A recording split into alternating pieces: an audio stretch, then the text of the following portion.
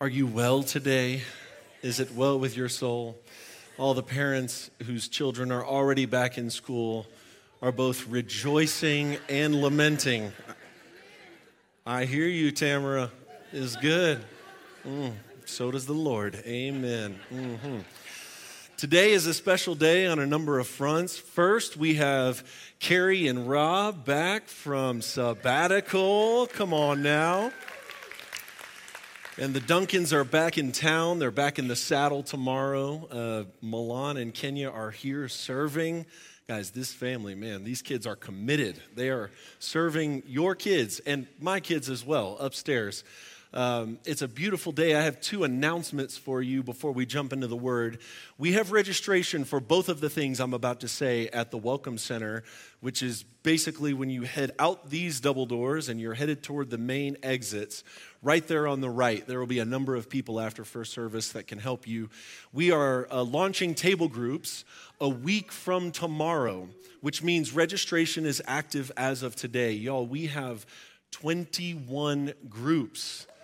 Fantastic. There's a map. In case you're wondering, how do I choose one? Well, one may be chosen for you.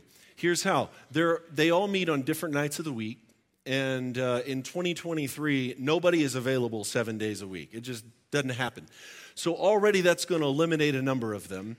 And then two, we have a map which shows where all of the groups are. And ideally, there would be a group that is near your house that works with your schedule and has spots left. Now, the perfect table group is between 8 and 15 people. So these are not groups of 20 and 30 and 40 people. So if you're intending on registering for a group, I would encourage you to do so today. You can do it right out there in the lobby. One of those beautiful people will be at the Welcome Center able to help you. You can also do it online. You can also do it by following any number of the QR codes around the building. But there will be plenty of opportunities. Next Sunday after service, we're going to have a table group fair, just in case you don't have time today. So those will be starting a week from Monday and going through the first week of December. The second thing we have registration for is Men's Retreat. Men's Retreat is at the end of September, so we are roughly 6 weeks away. Y'all, you want to come if you can. This year we are changing the location. We'll be at Quaker Ridge, which is in Woodland Park. It is one of the best ways as a man, especially if you're new to this congregation, to get plugged in and to meet other men. What we typically say is that coming to Men's Retreat is a way to expedite the connection that would take roughly a year to happen on just Sunday mornings. So if you're here and you're committed to this house and you're saying, I'm ready to get plugged in, I want to meet some people, register for Men's Retreat. Also, there are a limited number of spots for that. And so if you intend to come, if you can come, please register. And if cost is the prohibitive factor for you, please let us know, as we are also having other people contribute to a scholarship fund. All right? Christ is risen. Those are the announcements. Now listen, at the end of service, when you're weepy up here praying with people, that's incredible. Don't forget to sign up for those two things, all right, when you leave this place. Christ is risen indeed. Today, I'm preaching the last installment on this series of the Spirit-Filled Life. Now, between Pastor Jade and myself, we had about 6 to 8 more messages we wanted to preach in this series, as it is with almost every series that we preach. And as I was toiling on Monday and Tuesday, and I had lines in the water with a bunch of these different messages, one of them just kept popping out to me. And that is to talk with you today about trusting God. It occurred to me that for any of what we have talked about throughout the summer to happen, it requires an element of trust. That there is nothing that we do in God. You might insert the word faith for the word trust. There is nothing that we do in God or with God or through God that doesn't require some measure of trust. Praying for the sick that they will recover, that requires trust. Interpreting a word of tongues, Lord have mercy, that requires trust, right? So much of what we do in the Spirit-filled life requires trust. And I heard this story, I came across this story as I was reading and preparing this week, of a man who was hiking, and he was hiking a little too close to the edge, and he slipped, and he started, as you know, if you've been out hiking, especially in Woodland Park or the incline, you know that a slip can quickly lead to your head over heels. You're just falling and falling and falling. And he reaches out and almost immediately is able to grab a branch. But he's in a remote area, and he's stuck, and he's hanging there, and he cries out, and he says, "Is anyone there?" And he hears this voice, and it says, "Yes, I am God." And he goes, "God is here. Well, this couldn't be any better." He says, "God, will you save me? And if so, what should I do?" And God said, "Absolutely, I'll save you. All you have to do is let go of the branch." And the man is hanging there, and he goes, "Well, is there anyone else up there?" Okay, fine, my story's not true. It's a fake story, y'all, just in case, yeah, you know. But this story gets at where so many of us crumble when it comes to trust. What keeps us from trusting is our need for certainty and our grasping for control. Our need for certainty. It's not enough that the God of the universe shows up and says, "I'm going to save you." We want to know, well, exactly how far am I going to have to fall before you sweep in? And is this a literal save, or like you're going to save my soul, but I'm going to hit the bottom and die? Like, we want to know all the details of everything that God calls us to right from the beginning. And so often it is our need for certainty and our grasping for control which keep us from truly living a Spirit-led life. Think about all of the isms that people say are the things that are plaguing the church. Things like consumerism, individualism, hedonism. Hedonism is basically the idea that pleasure is the highest value. Fatalism, all of these things are symptoms that come from coping mechanisms as people are trying to grasp for control. Consumerism, behind it. What's behind it? If I can have enough stuff, I will be adequately prepared for any situation I could ever find myself in. Individualism.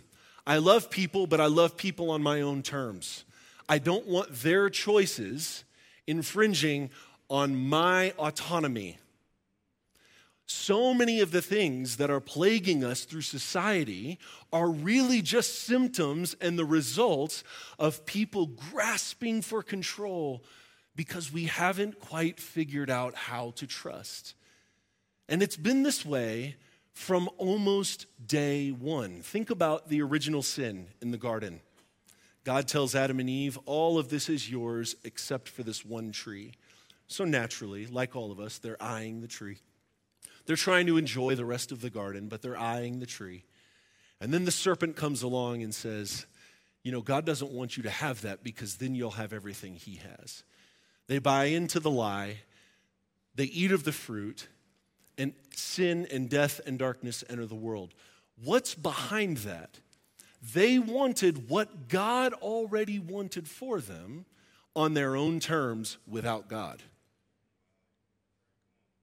They wanted what would have been good for them in the right time from God, in his timing, in his way. They wanted it immediately. God wants to share his life with us. God wanted to share his life and everything he had with them, but they wanted it now, and they wanted it on their terms. They couldn't trust that God knew what was best for them and would work out what was best for them. And guys, I want to tell you before we get too deep into this is personal. I am someone who, more so than being in control, I absolutely despise the feeling of being out of control. Even this morning, these winds that some of us experienced, my backyard, I have a couple of trees that, okay, this is my fault. This is group counseling. My trees are dead. But they haven't come down yet, and I was praying they weren't going to come down this morning because of the winds. I hate the feeling of being out of control. I grew up in Florida. We had hurricanes. I moved to Tulsa, Oklahoma. They have tornadoes. I move here. We have these crazy hailstorms. And these hailstorms are so loud. One of the ones we had last week made my 3-year-old break down crying because he thought our roof was going to cave in. I hate the feeling of being out of control. This is deeply personal for me. I feel like the Spirit led me to this message for me and maybe one or two of you, okay? We're going to be rooted all over the book of Acts, but if you have your Bibles, turn with me, Acts chapter 1. We're going to read verses 4 through 8. This is the defining passage for everything that happens subsequently in the book of Acts. Jesus, on one occasion, was eating with the disciples, and he gave them this command: "Do not leave Jerusalem, but wait for the gift my Father promised, which you have heard me speak about. For John baptized with water, but in a few days you'll be baptized with the Holy Spirit." And this is so funny. In my mind, this is like Snow White with the 7 dwarfs, you know. They're eating with Jesus, and then they gather around him. Like all the disciples, they're scattered, you know, around the campfire, around the kitchen. And then they all come around Jesus. And they say, "Lord, are you at this time going to restore the kingdom to Israel?" And Jesus says, "It is not for you to know the times or the dates the Father has set by his own authority, but you will receive power when the Holy Spirit comes on you, and you'll be my witnesses in Jerusalem, in Judea and Samaria, and to the ends of the earth." What a beautiful passage. But you know what's missing? Any clarity about any of the details. So, Lord, how long do we have to wait? How long do we have to wait? How will we know when the gift has come? What will this gift be for us? Is it a gift we can use, or is it a gift that's, you know, just valuable like a diamond, something that's beautiful to be cherished but doesn't do much for us in real life? And God, what kind of power are you going to give us? Is it the kind of power that we want, obviously by their question, which is the kind of power to overthrow Rome, or is it some other kind of power? And Jesus doesn't answer any of their questions.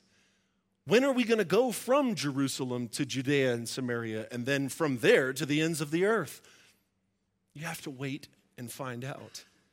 It turns out the power the Spirit actually gives them is the ability to be faithful to God no matter what is happening to you or around you. The power that they wanted was the power to control circumstances, the power to make life better, not just for them, they're good, compassionate, empathetic people, for their whole tribe, for all of their people.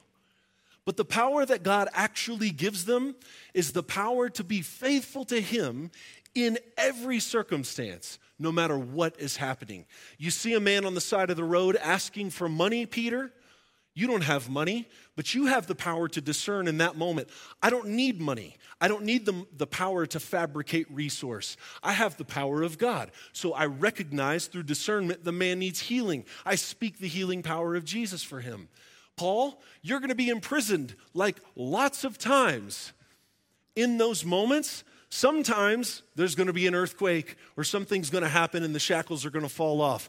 But even then, you have the power to discern. Are you going to leave the jail cell, or do you have the discernment by the power of the Spirit to recognize that this man is going to take his life if you leave the jail cell? So you now have the power to stay, the power of self-control and long-suffering. And now a whole man's family comes to Christ and his lineage is changed forever. This is the kind of power that God gives them. It's not exactly what they wanted. They probably wanted a power that would help them see the future just a little bit. A power that would help them need to have faith and trust just a little bit less. But this is not how God operates. In Acts, we see that the kingdom of God doesn't come through dictating favorable circumstances or God taking control of people, but through the faithfulness of men and women who are full of the Spirit and fully trust God. How does God's kingdom come about in the book of Acts? It's not by God puppeteering people, making everything happen perfectly, favorable circumstances. It's God being at work in faithful men and women who are full of the Spirit, who fully trust God. I'm in prison, it's okay. God is sovereign. I'm bit by a snake, it's okay. God is sovereign. If this is my time to go, it's my time to go. This whole thing's not in my hands, it's in his hands. This is what we see over and over again in the book of Acts.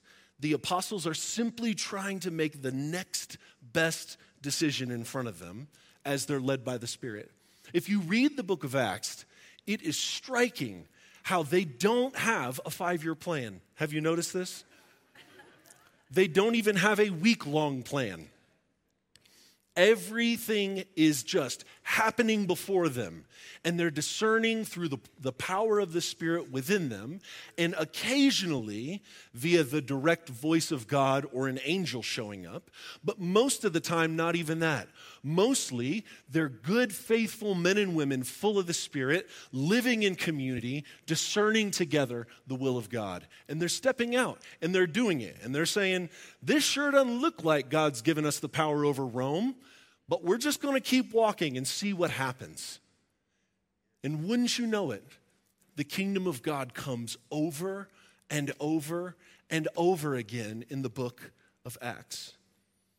In his book, Ruthless Trust, which is by far the best book that I've read on the subject of trust, Brennan Manning tells this story of a man named John Kavanaugh, a famous ethicist who went to Calcutta seeking Mother Teresa. He went for 3 months to work at the House of the Dying to discern how he could best spend the rest of his life. When he met Mother Teresa, he asked her to pray for him. What do you want me to pray for? She asked. And he responded, clarity. Pray that I will receive clarity. And like only a saint could, she said, no, I will not pray for that. She said, clarity is the last thing you are clinging to and must let go of. When Kavanaugh heard that, he responded saying that she always seemed to have clarity. Why couldn't he have clarity? And she chuckled and responded, I've never had clarity, but what I've always had is trust. And so that is what I will pray for you. So many of us want to know the end from the beginning. We want to know, before I say yes to this, exactly what is going to happen every step along the way. But that is not how the Spirit has ever operated with people. We've gained this idea, many of us, maybe you haven't, maybe you've been blessed to not gain this idea, that the more important something is, the more God really wants me to do something, the more clear he will make it to me. Have you ever believed that? I certainly have. I've lived large portions of my life with this kind of belief, that this is incredibly important, therefore God will be the most demonstrative. The problem is that's not how he works almost ever in Scripture. As we just read in Acts 1:8, there's not many things in Scripture that are as important as what the disciples do immediately after the ascension. Jesus has in mind, the Father has in mind the day of Pentecost and all that will happen subsequently. But all Jesus tells them to do is wait. And some of us can't live with God just telling us to wait. We've got to know how long, where, with whom, am I allowed to have coffee or not? It's okay, I'm one of you. I am so one of you. And so today, with the remaining few minutes that we have, I want to look at 3 specific situations from the book of Acts that I think apply to each of our lives. 3 situations where it is imperative to trust God. And these are difficult situations. This is not trust God on the day that you get the best promotion you've been praying for. But the first one is trust that the Spirit is at work in tragedy. Trust that the Spirit is at work in tragedy. Before we look at the passage, we're going to look at the story of the stoning of Stephen in Acts chapter 7, starting in verse 54. You can turn there if you'd like. I want to give 2 pastoral notes before we jump in. The first is, I do not believe that God causes or wills evil in any way, shape, or form. That God does not need evil to reveal his goodness. That God does not need evil because, well, first, God does not need anything. Because if God had need at all, he could be manipulated. He could be coerced. But God created us and everything that is, not out of need, but out of delight and pleasure. That God does not need something bad to happen to you to get something good to come of your life. God doesn't work that way. That's the first thing. The second thing is, when tragedy happens, be human. Grieve. Lament. Name your loss. Name your frustration. Name your disappointment, even with God. He can take it, of all beings in the universe. I might not be able to take it. God can. So what I'm not saying in just a moment, I want you to hear what I'm not saying before you hear what I hope to be saying. And I've learned that if there's a point I really need you to hear, I have to hit it from 12 different angles, okay? We are created human beings who are finite in mind, in body, in space. We are finite in our emotions. God does not need you to be superhuman.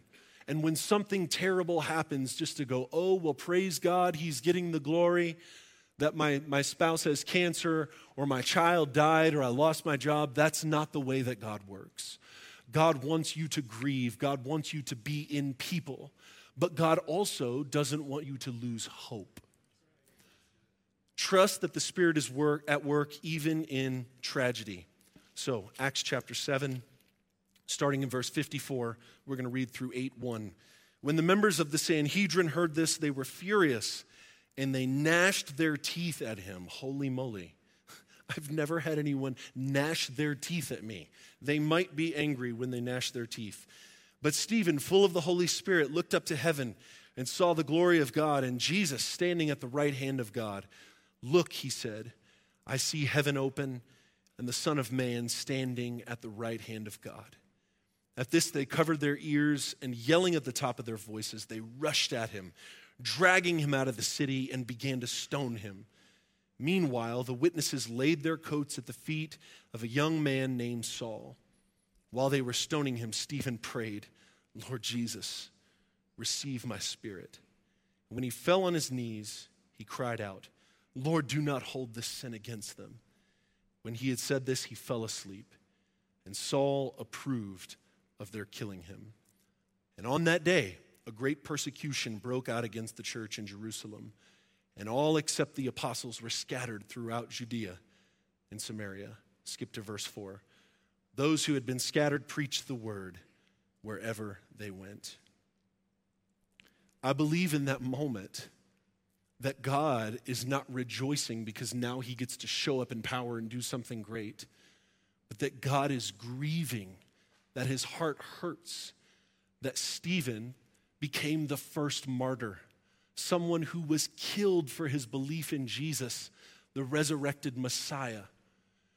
That God isn't up there rejoicing, God going, look, another opportunity to show my glory, but that God's heart hurt for Stephen. And the people scatter. They're afraid. They're like, holy moly, now we know the answer to that question in Acts chapter 1. It doesn't seem God is going to give us the kind of power that we thought he was going to give us if people are dying for the cause of the faith. But also remember in Acts chapter 1, verse 8, where did it say, where did Jesus say they would be his disciples? Jerusalem and Judea and Samaria and to the ends of the earth. And upon Stephen dying, being persecuted, stoned, where do they flee to?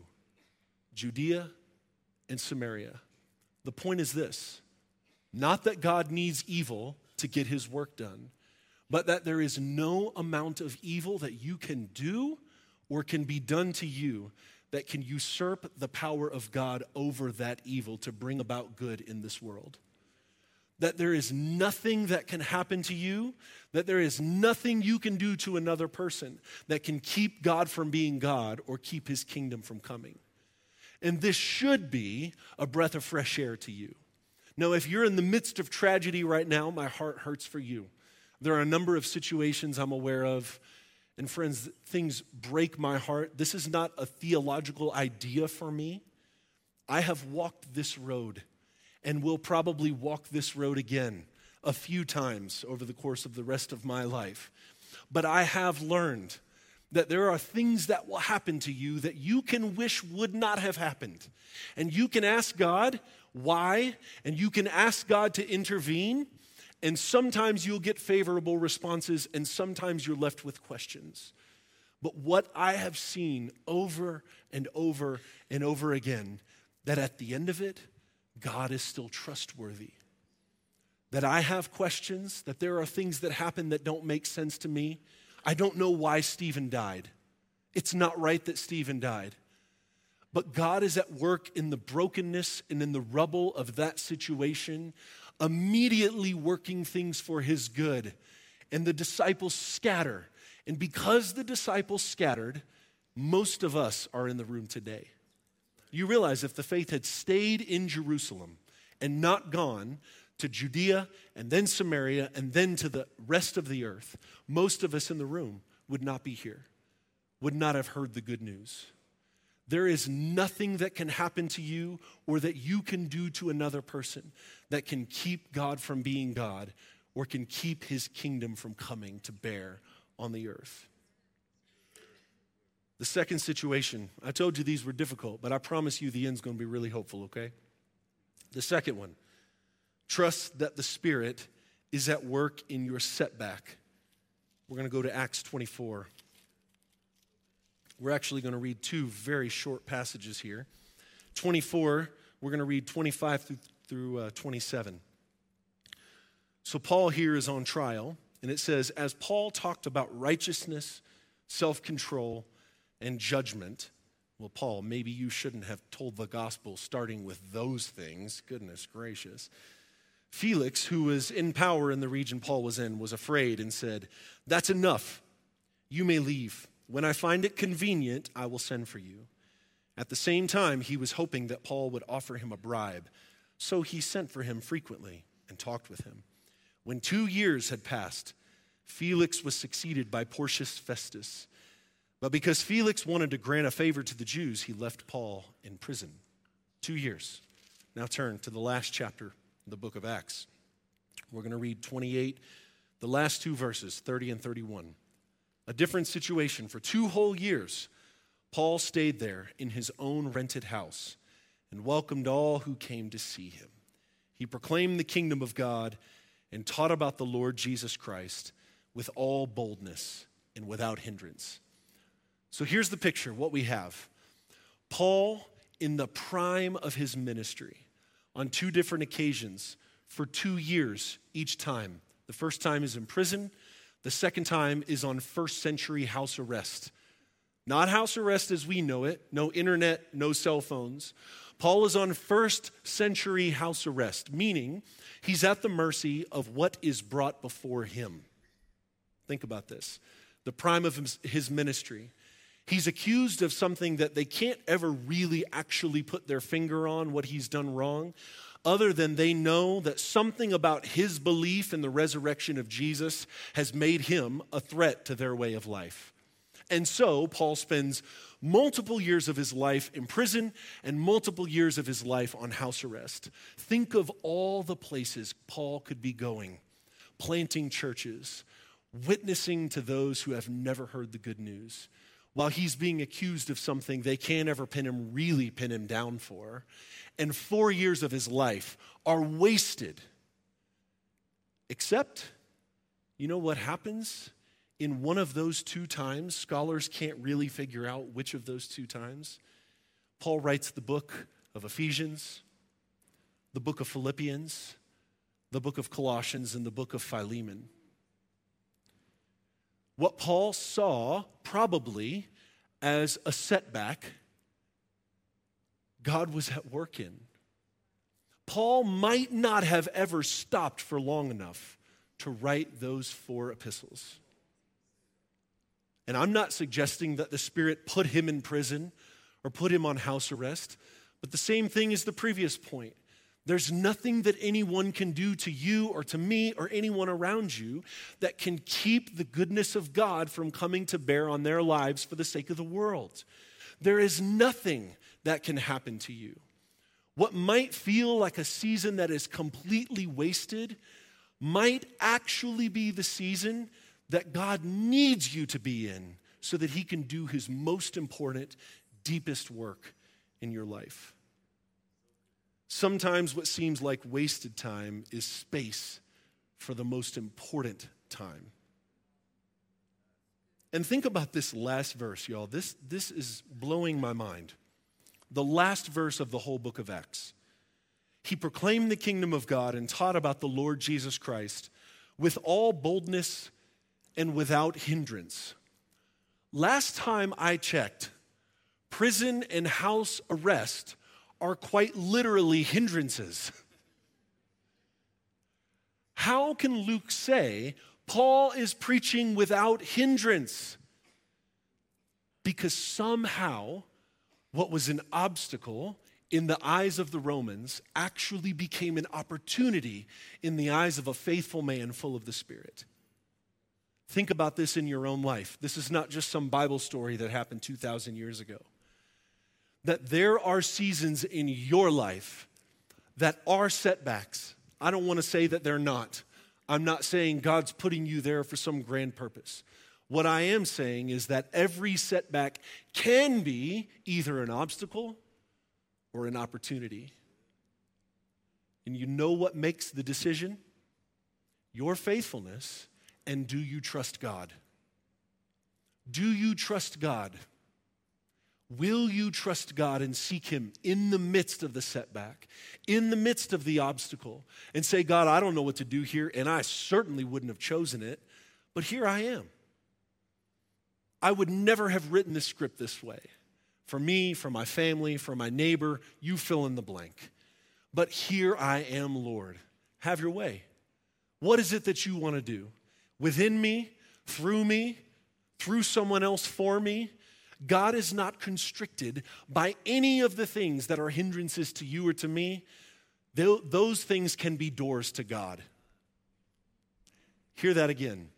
Anything that is meant to be a hindrance to you or to me can be a gate, a door to God. There is nothing in this life that is a hindrance from keeping the goodness of God to come to bear on your life for the sake of the world. I'm going to say that 4 or 5 or 6 times in this message until you leave and you believe it. You believe there is nothing, no mistake you have made, even in your unfaithfulness. Even if in the midst of the setback in your life right now, you've not been treating it as an opportunity. All you've been doing is whining and lamenting about it being an obstacle. And I'm not pointing the finger at you, I point the finger at myself all the time for stuff like this. Do we stop and pray and say, Lord, where is the opportunity here? What might you be doing? How might you write 4 epistles through me in the season when I'd rather be out there doing, and yet I'm stuck in here? When we trust and follow the Spirit, obstacles can become opportunities. Number 3, the final point. Trust the Spirit is at work in your future. Some of us are living the kind of life right now where there's no joy, there's no excitement, there's no faith, there's none of this activity. Some of you are saying, I'll take just a little bit of adventure, even if it means some riskiness, some things that I don't like. Some of you, your life is headed in a really deep and dark place right now, maybe because of a setback or because of a tragedy. And you're wondering, I don't know how God could ever redeem this. I don't know how God could be in this at all. And here's what I am here to proclaim to you today, that God is at work in the past, the present, and the future of your life all at the same time. Acts chapter 28. Another time, or 26, excuse me. Paul is now testifying. He's presenting his case before King Agrippa. Verse 6 through 8. And now, Paul says, it is because of my hope in what God has promised our ancestors that I am on trial today. Hear that. Think about that. Paul is on trial because in his hope in the living, resurrected Jesus. And before we even read the rest of this, as I was reading it, this question struck me. Do I have enough hope in Jesus to where it actually shapes my life in a meaningful way? Has hope in Jesus Christ so gripped my life that other people can see it in a meaningful way? Verse 7, this is the promise our 12 tribes are hoping to see fulfilled as they earnestly serve God day and night. King Agrippa, it is because of this hope that these Jews are accusing me. Why should any of you consider it incredible that God raises the dead? Paul had seen just enough in his lifetime to trust that God was going to keep working until every promise he had made was completely fulfilled. Hear this. Paul did not see all of it done in his lifetime. Paul was imprisoned. He was accused because of his belief that what he had seen was only a small part of what God was actually going to do in the future. He was so convicted by what he had seen, which turned out to be just a glimpse. And Paul is saying, the thing that these 12 tribes, of which I am still a part, are hoping for, I've seen just a little bit more when Jesus appeared to me on the road to Damascus. I've seen just a little bit more when I was in prison, and the prison, when some earthquake happened, and the prison doors opened, and I could have walked out. And circumstantially, the guard is standing there, and he's about to take his life, and I lead this man to the Lord. And I one time was on a shipwreck, actually 3 times was shipwrecked, and somehow made it through. And I was bitten by a poisonous snake, and somehow made it through. No, I haven't seen it all done yet, but I've seen enough to know God's not going to stop working until every promise he's ever made is completely fulfilled to you and to me and to the rest of the world. Friends, God is at work in your future. Don't stop. Don't give up. Trust in the Lord. And our last passage as we prepare for communion, 2 Timothy. This is widely believed to be the last book that Paul ever wrote in his final imprisonment. Chapter 1, verses 6 through 12. Think about the man we've been talking about today. This is how he can write this passage from a prison cell to a young man who he believes he is entrusting his ministry with. Paul says, "For this reason I remind you to fan into flame the gift of God which is in you through the laying on of my hands. For the Spirit of God does not make us timid, but gives us power and love and self-discipline," says a man from prison.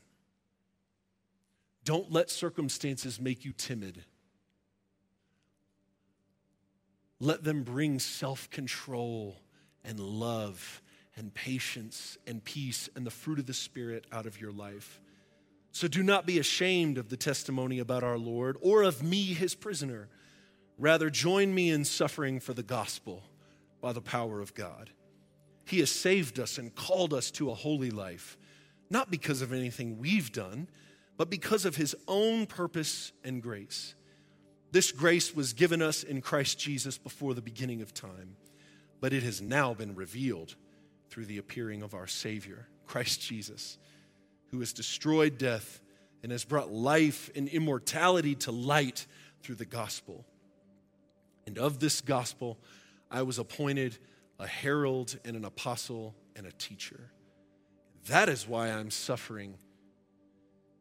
Yet this is no cause for shame, because I know whom I have believed and am convinced that he is able to guard what I have entrusted to him until that day. that last question that Paul posed to King Agrippa in the previous reading in Acts 26. Why are you impressed that God can raise from the dead? And the answer to that question is what everything in our faith and our hope hinges on. Because if God can raise Jesus from the dead, there's nothing he can't do. There's no evil he can't overcome. There's no wrong he can't right. There's no setback he can't make an opportunity. And there's no human heart he can't change. Friends, if Jesus was raised from the dead, then that tells us there is nothing God can't do. Please stand.